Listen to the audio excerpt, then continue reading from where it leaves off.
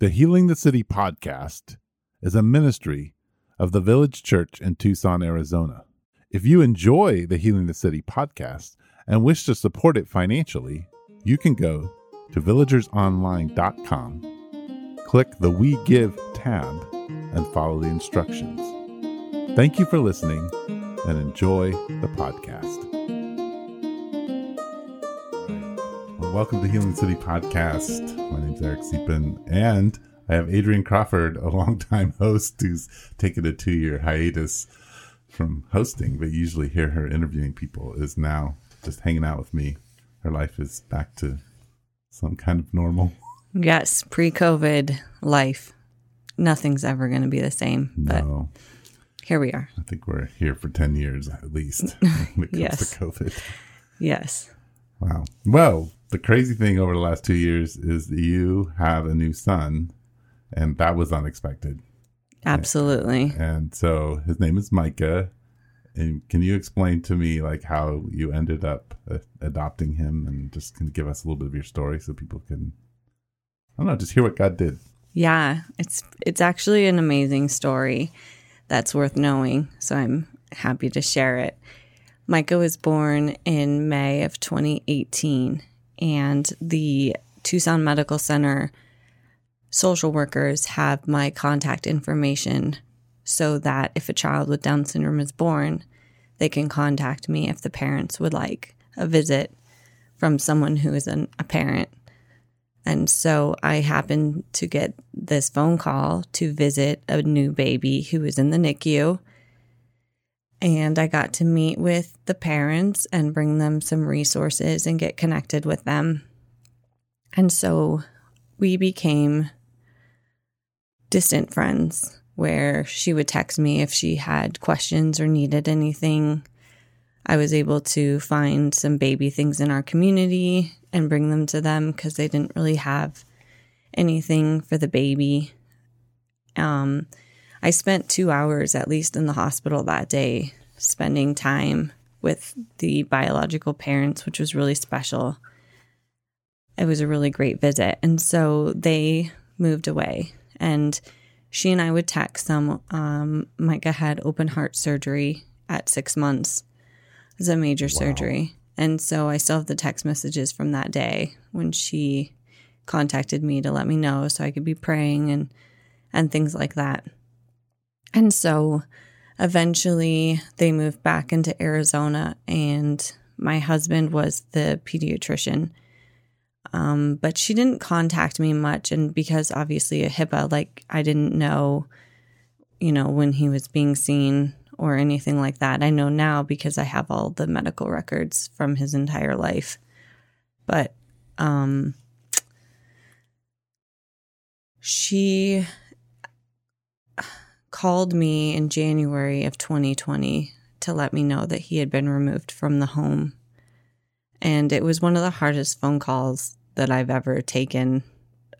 She was sobbing, and her story wasn't the same as, the story that I later got from DCS.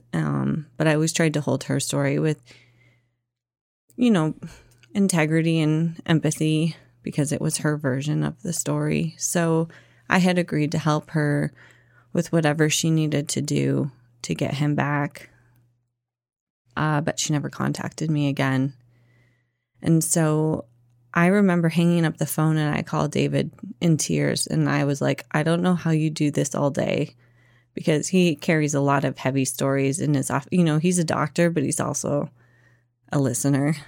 And so it's heavy listening to stories like this. And so several months went by, and, I was doing my life. I thought about him from time to time, but I didn't know anything. I didn't know where he was. I didn't know who the foster parents were. I didn't know anything until it was probably April or May.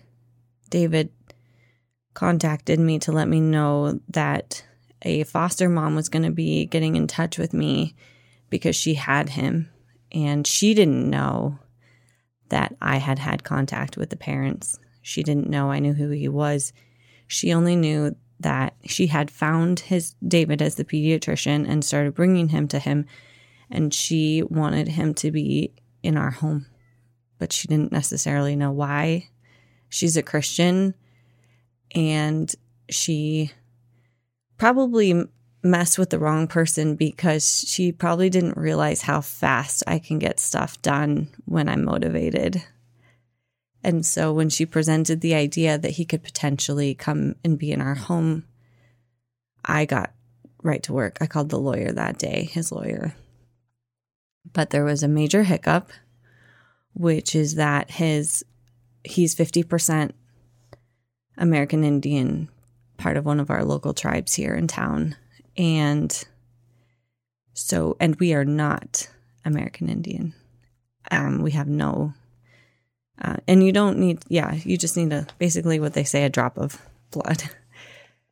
Because the Indian Child Welfare Act came into federal law, I think in 1978, and it's an important law, and it protects children from being displaced from their communities, because we have a long history in this country of removing American Indian children and putting them in white families where they lost their cultural ties.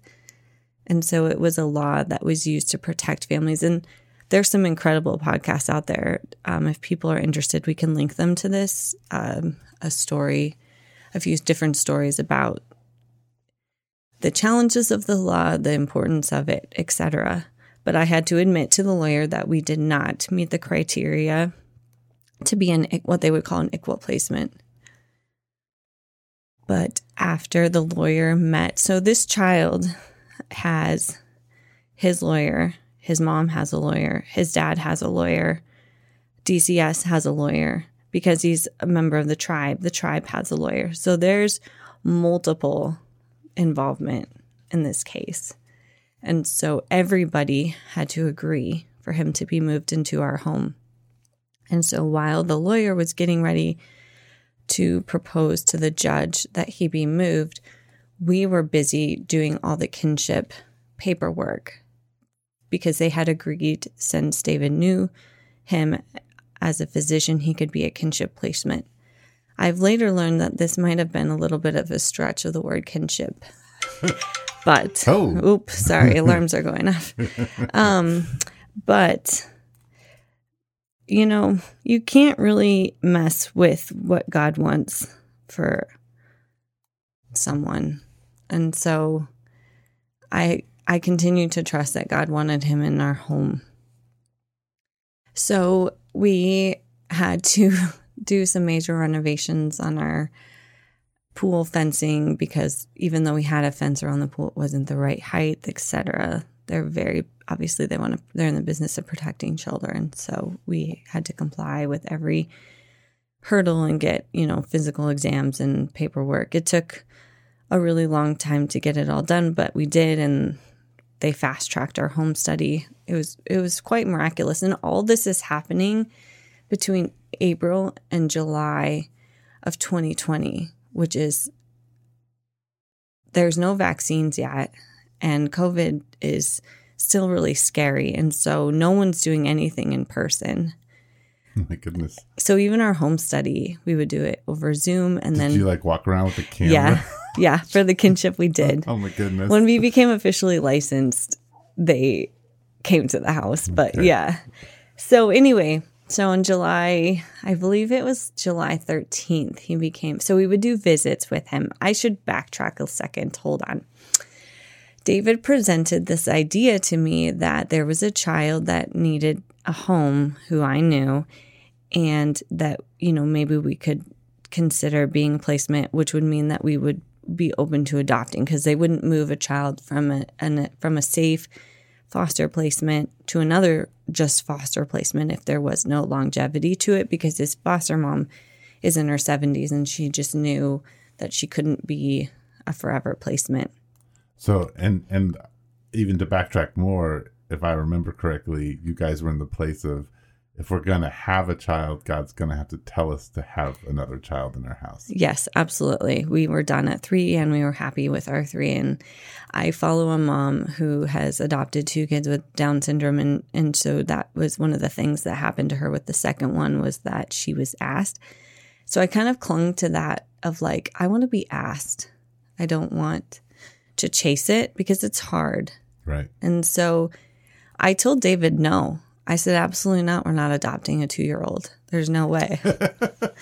Which, if anyone knows David and I, that's the opposite of our story. Exactly, right? That's not, which is why, this is more likely from God than. Yes. So I was even on a run one day. I was telling my friend, and I was like, man, I could maybe help him find a home, but it's not going to be this one. And David just kept telling me he was so cute and I should give it a chance. But I just felt really afraid of all the challenges that we've experienced with Bentley over the years. And to do that all over again just felt like more than I wanted for my life. Mm-hmm. So I agreed to meet him. And of course, like I said, I had to be really careful because, we have a woman who's much older, who's like, he had been just in her home. They weren't going out anywhere. And with David being exposed to COVID a little bit and then me not going, it just, it's hard to remember how crazy it was in those months. Yes. But it was. And so she was so gracious and we met, I think the first time was, I can't even remember. I think she brought him to our house and she left him for a couple hours and I completely fell in love. And that was it. The kids clung to him so fast. And it had to be a family decision because I wasn't going to take in a child if they weren't on board, but they just adored him. And Clayton especially can play with him over and over and over again and do the same goofy things. Mm-hmm. And then I caught even Lily yesterday making mud pies with him for like an hour in the backyard. So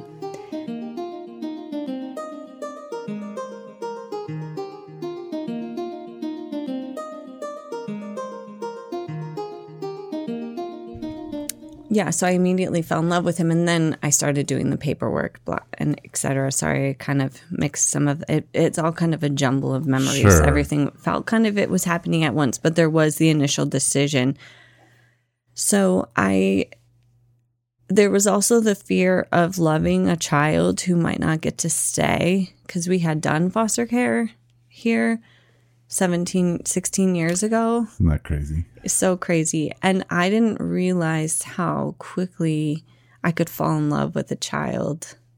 And so it was painful to say goodbye to both of those girls. And the second one, especially because we were so close to being able to adopt her and they said no at the last minute because of us moving to Michigan, I was crushed I couldn't talk about it without crying for at least a year, which just meant that I, was very emotionally connected to her. Sure, yeah. And she had an intellectual disability also. And so it just felt so unfair to just drop her off and know I was never going to come back and she would never understand why. It would just be part of her story that she could never articulate, because she had so few words. But so the idea of doing that again was terrifying, but I really felt like if God wanted him, he would just continue to open doors and we would love him. And I want to add that in the beginning, my heart was for him to go home to his biological parents. We prayed for them every night during the day. I was rooting for them. I don't want to share too much about their story, but I just will say that time showed me that maybe that wasn't going to be an option that was possible. And so my heart began to switch from wanting what was best for the biological family to wanting what was best for him and for us, which at some point became the adoption. So we continued to bond with him. And he was officially placed with us in mid-July.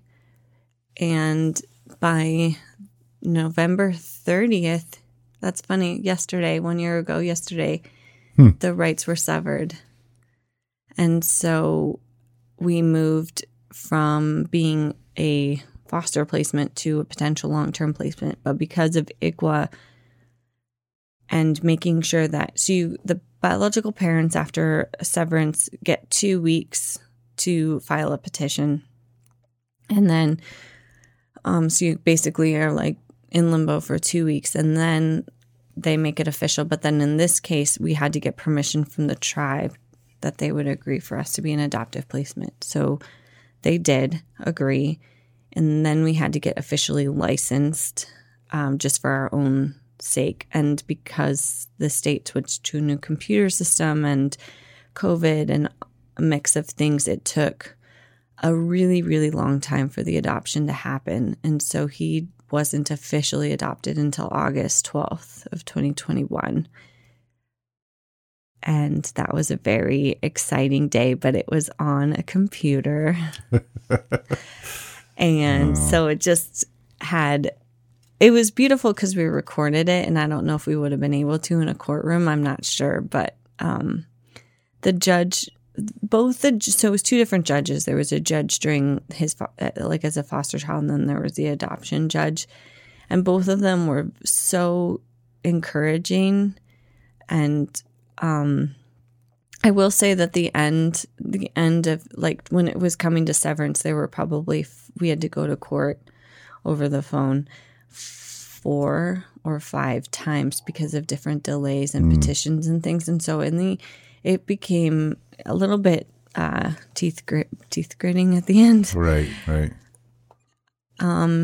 So it's been like such a joy to bring him in our home. It's been really seamless. He just fits right in.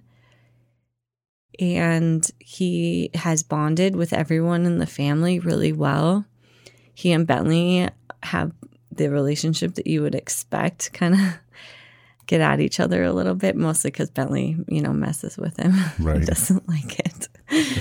Everyone else kind of coddles him, but Bentley's like, you're not supposed to have that. And, Micah disagrees.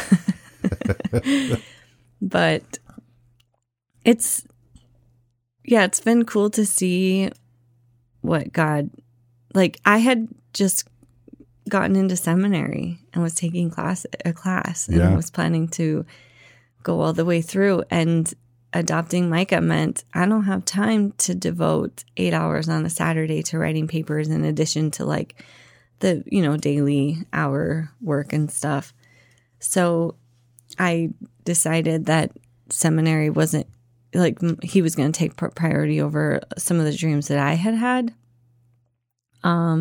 which wasn't a hard choice. It was a little bit of like I think I've always wanted to go back and get more of a degree, and having kids has always been the thing that's kept me away from it. Sure. I think I'm just a lifelong mom.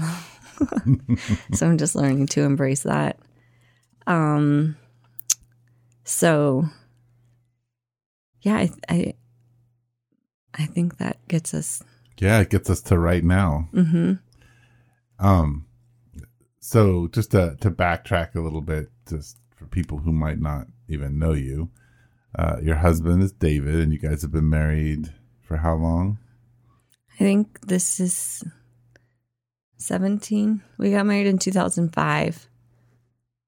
I can't do math. So yeah, this was 17 years. So married 17 years, and you have now 4 kids. Your oldest is Bentley, and how old is Bentley? He's 13. And then you've got Clayton. He'll be 12 on the 25th of December. And then Lily just turned 10. And Micah is 3. He'll be 4 in May. Okay. Mm-hmm. Yeah. So that's kind of a picture of your family. Yeah. Your husband, as you said, is a doctor. Uh-huh. And so, and right now you're in a big remodeling project to kind of accommodate the new kid, and your house is kind of a weird designed house anyway, and so it's just sort of making some sense of that long term. Is there, so I've also, because I know you relatively well, you have talked about long term possibly bringing more children into your home. Do you still have the sense of we want to be asked, or do you and David see something further down the road that might look like bringing people into your home, kids into your home? What does that look like at this moment in time in your head? Yeah, so at this moment in time in our heads, the remodel or renovation project includes wheelchair accessible entrances and bathrooms because we would like to potentially be foster parents again. I do believe in bringing families back together. And I think I'm at a place in my life now at 39 where I have my arms and my heart is full, and I could gladly bring in more children and adopt them and love them. But I could also support a birth mom who just needs some extra help and resources or love or encouragement to do whatever it takes to get her kids back. So I don't want to do it necessarily to adopt children, although, like I said, we would absolutely adopt them if it was the right, circumstances. Sure. But I would like to support moms, and the system is so broken. It's so overwhelming, and they don't make it easy for foster parents at all because they expect. So let me just give you some examples.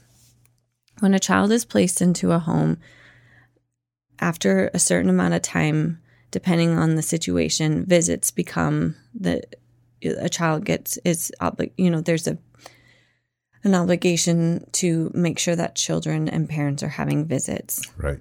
And so the question is, who does the transporting? Well, they take children and they transport them to wherever the parents are. So if a child is placed in Phoenix and the parents are in Tucson, they bring the child down, and it's a long drive. And so, that's kind of an issue that we're faced with because we don't have enough drivers and people. And then these drivers are not paid well. And so sometimes they show up in cars that don't have air conditioning.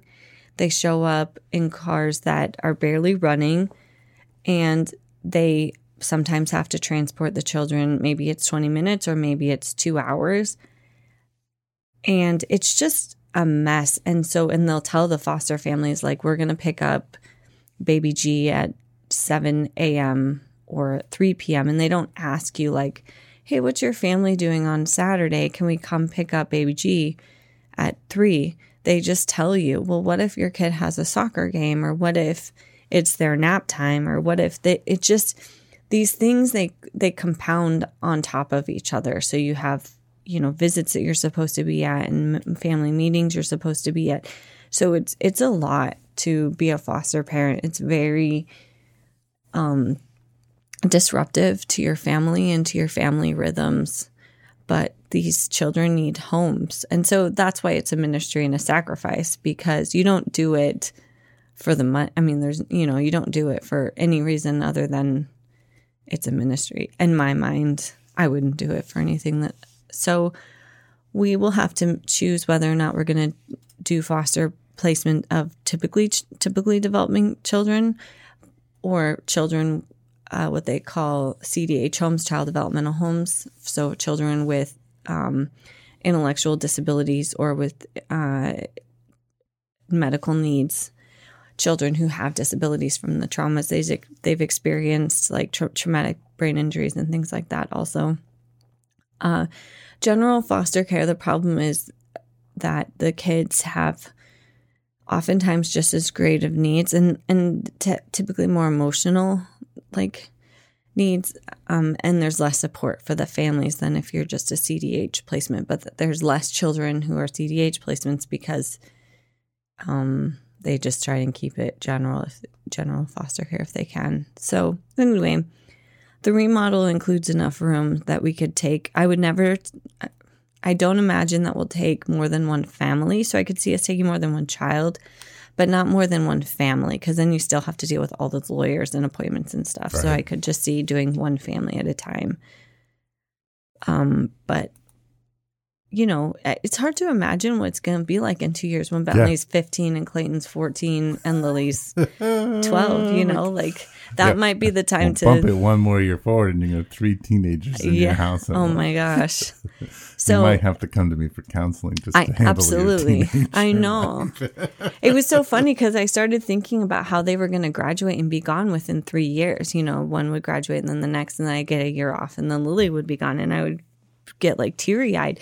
But now we have Micah, like, oh yeah, we'll still have several more years. But I definitely want to start reading teenager books because it's coming. Mm-hmm. So we'll see what God has for our family. Our kids are so welcoming and loving, and I could see it as a way that would draw us in as a family to care for the Tucson community. I could also see that it's hard to get a handle on my own teens, and so it's not going to, so it's just hard to say. But we'll have the space so that at least we can do it at some point, even if it doesn't happen for 7 more years. You don't know the timing of God.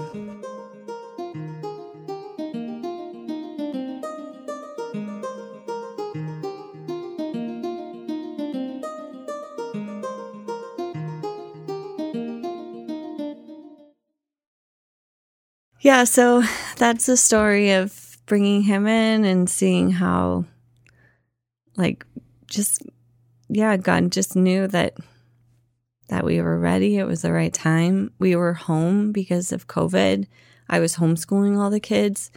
And so we just were together all day, every day. And I would homeschool them, and he would just kind of crawl around the room and play with different things. And he just chilled out during all of it, which is a miracle. Right. He's a chill kid unless he's eating. Yeah. He's pretty much, he's got some issues with He's kind of a very refined palate. Oh, man, that kid. Or sometimes it's just served on the wrong plate, and he wants the other plate. But he's got at least 15 to 20 signs now. Oh, wow. So he can sign a lot of things that he wants or needs, which makes a huge difference. That is really cool. Yeah. He's so smart. He's wicked smart. He just picks up on things really fast. His communication. You guys may all have to learn sign language. Yeah. That would be cool. Yeah. Yeah, we're learning it. Yeah. Thanks to baby signing time. And then we try it out on Sue. And Google, it's so, now with your phone, like last night he was pointing to a blanket and there's a fish on it, but then he pointed to the other blanket and there was a planet. I don't know the sign for planet, but apparently you make your non-dominant hand like a rock, and you make a P with your dominant hand and you rotate it around like the planets are rotating around the sun. That's pretty cool. Yeah, so we can just learn signs as we go. Yeah, that's really cool. Yeah, so awesome. Well, thank you, Adrienne, for doing this, and hopefully we'll hear more of your voice on the podcast. Yes, I look forward to starting up the interviews again. Yeah, I'm looking forward to it too. Well, thanks. You've been listening to Healing the City podcast. Don't forget to subscribe on iTunes and Spotify, and follow us on Facebook and Instagram.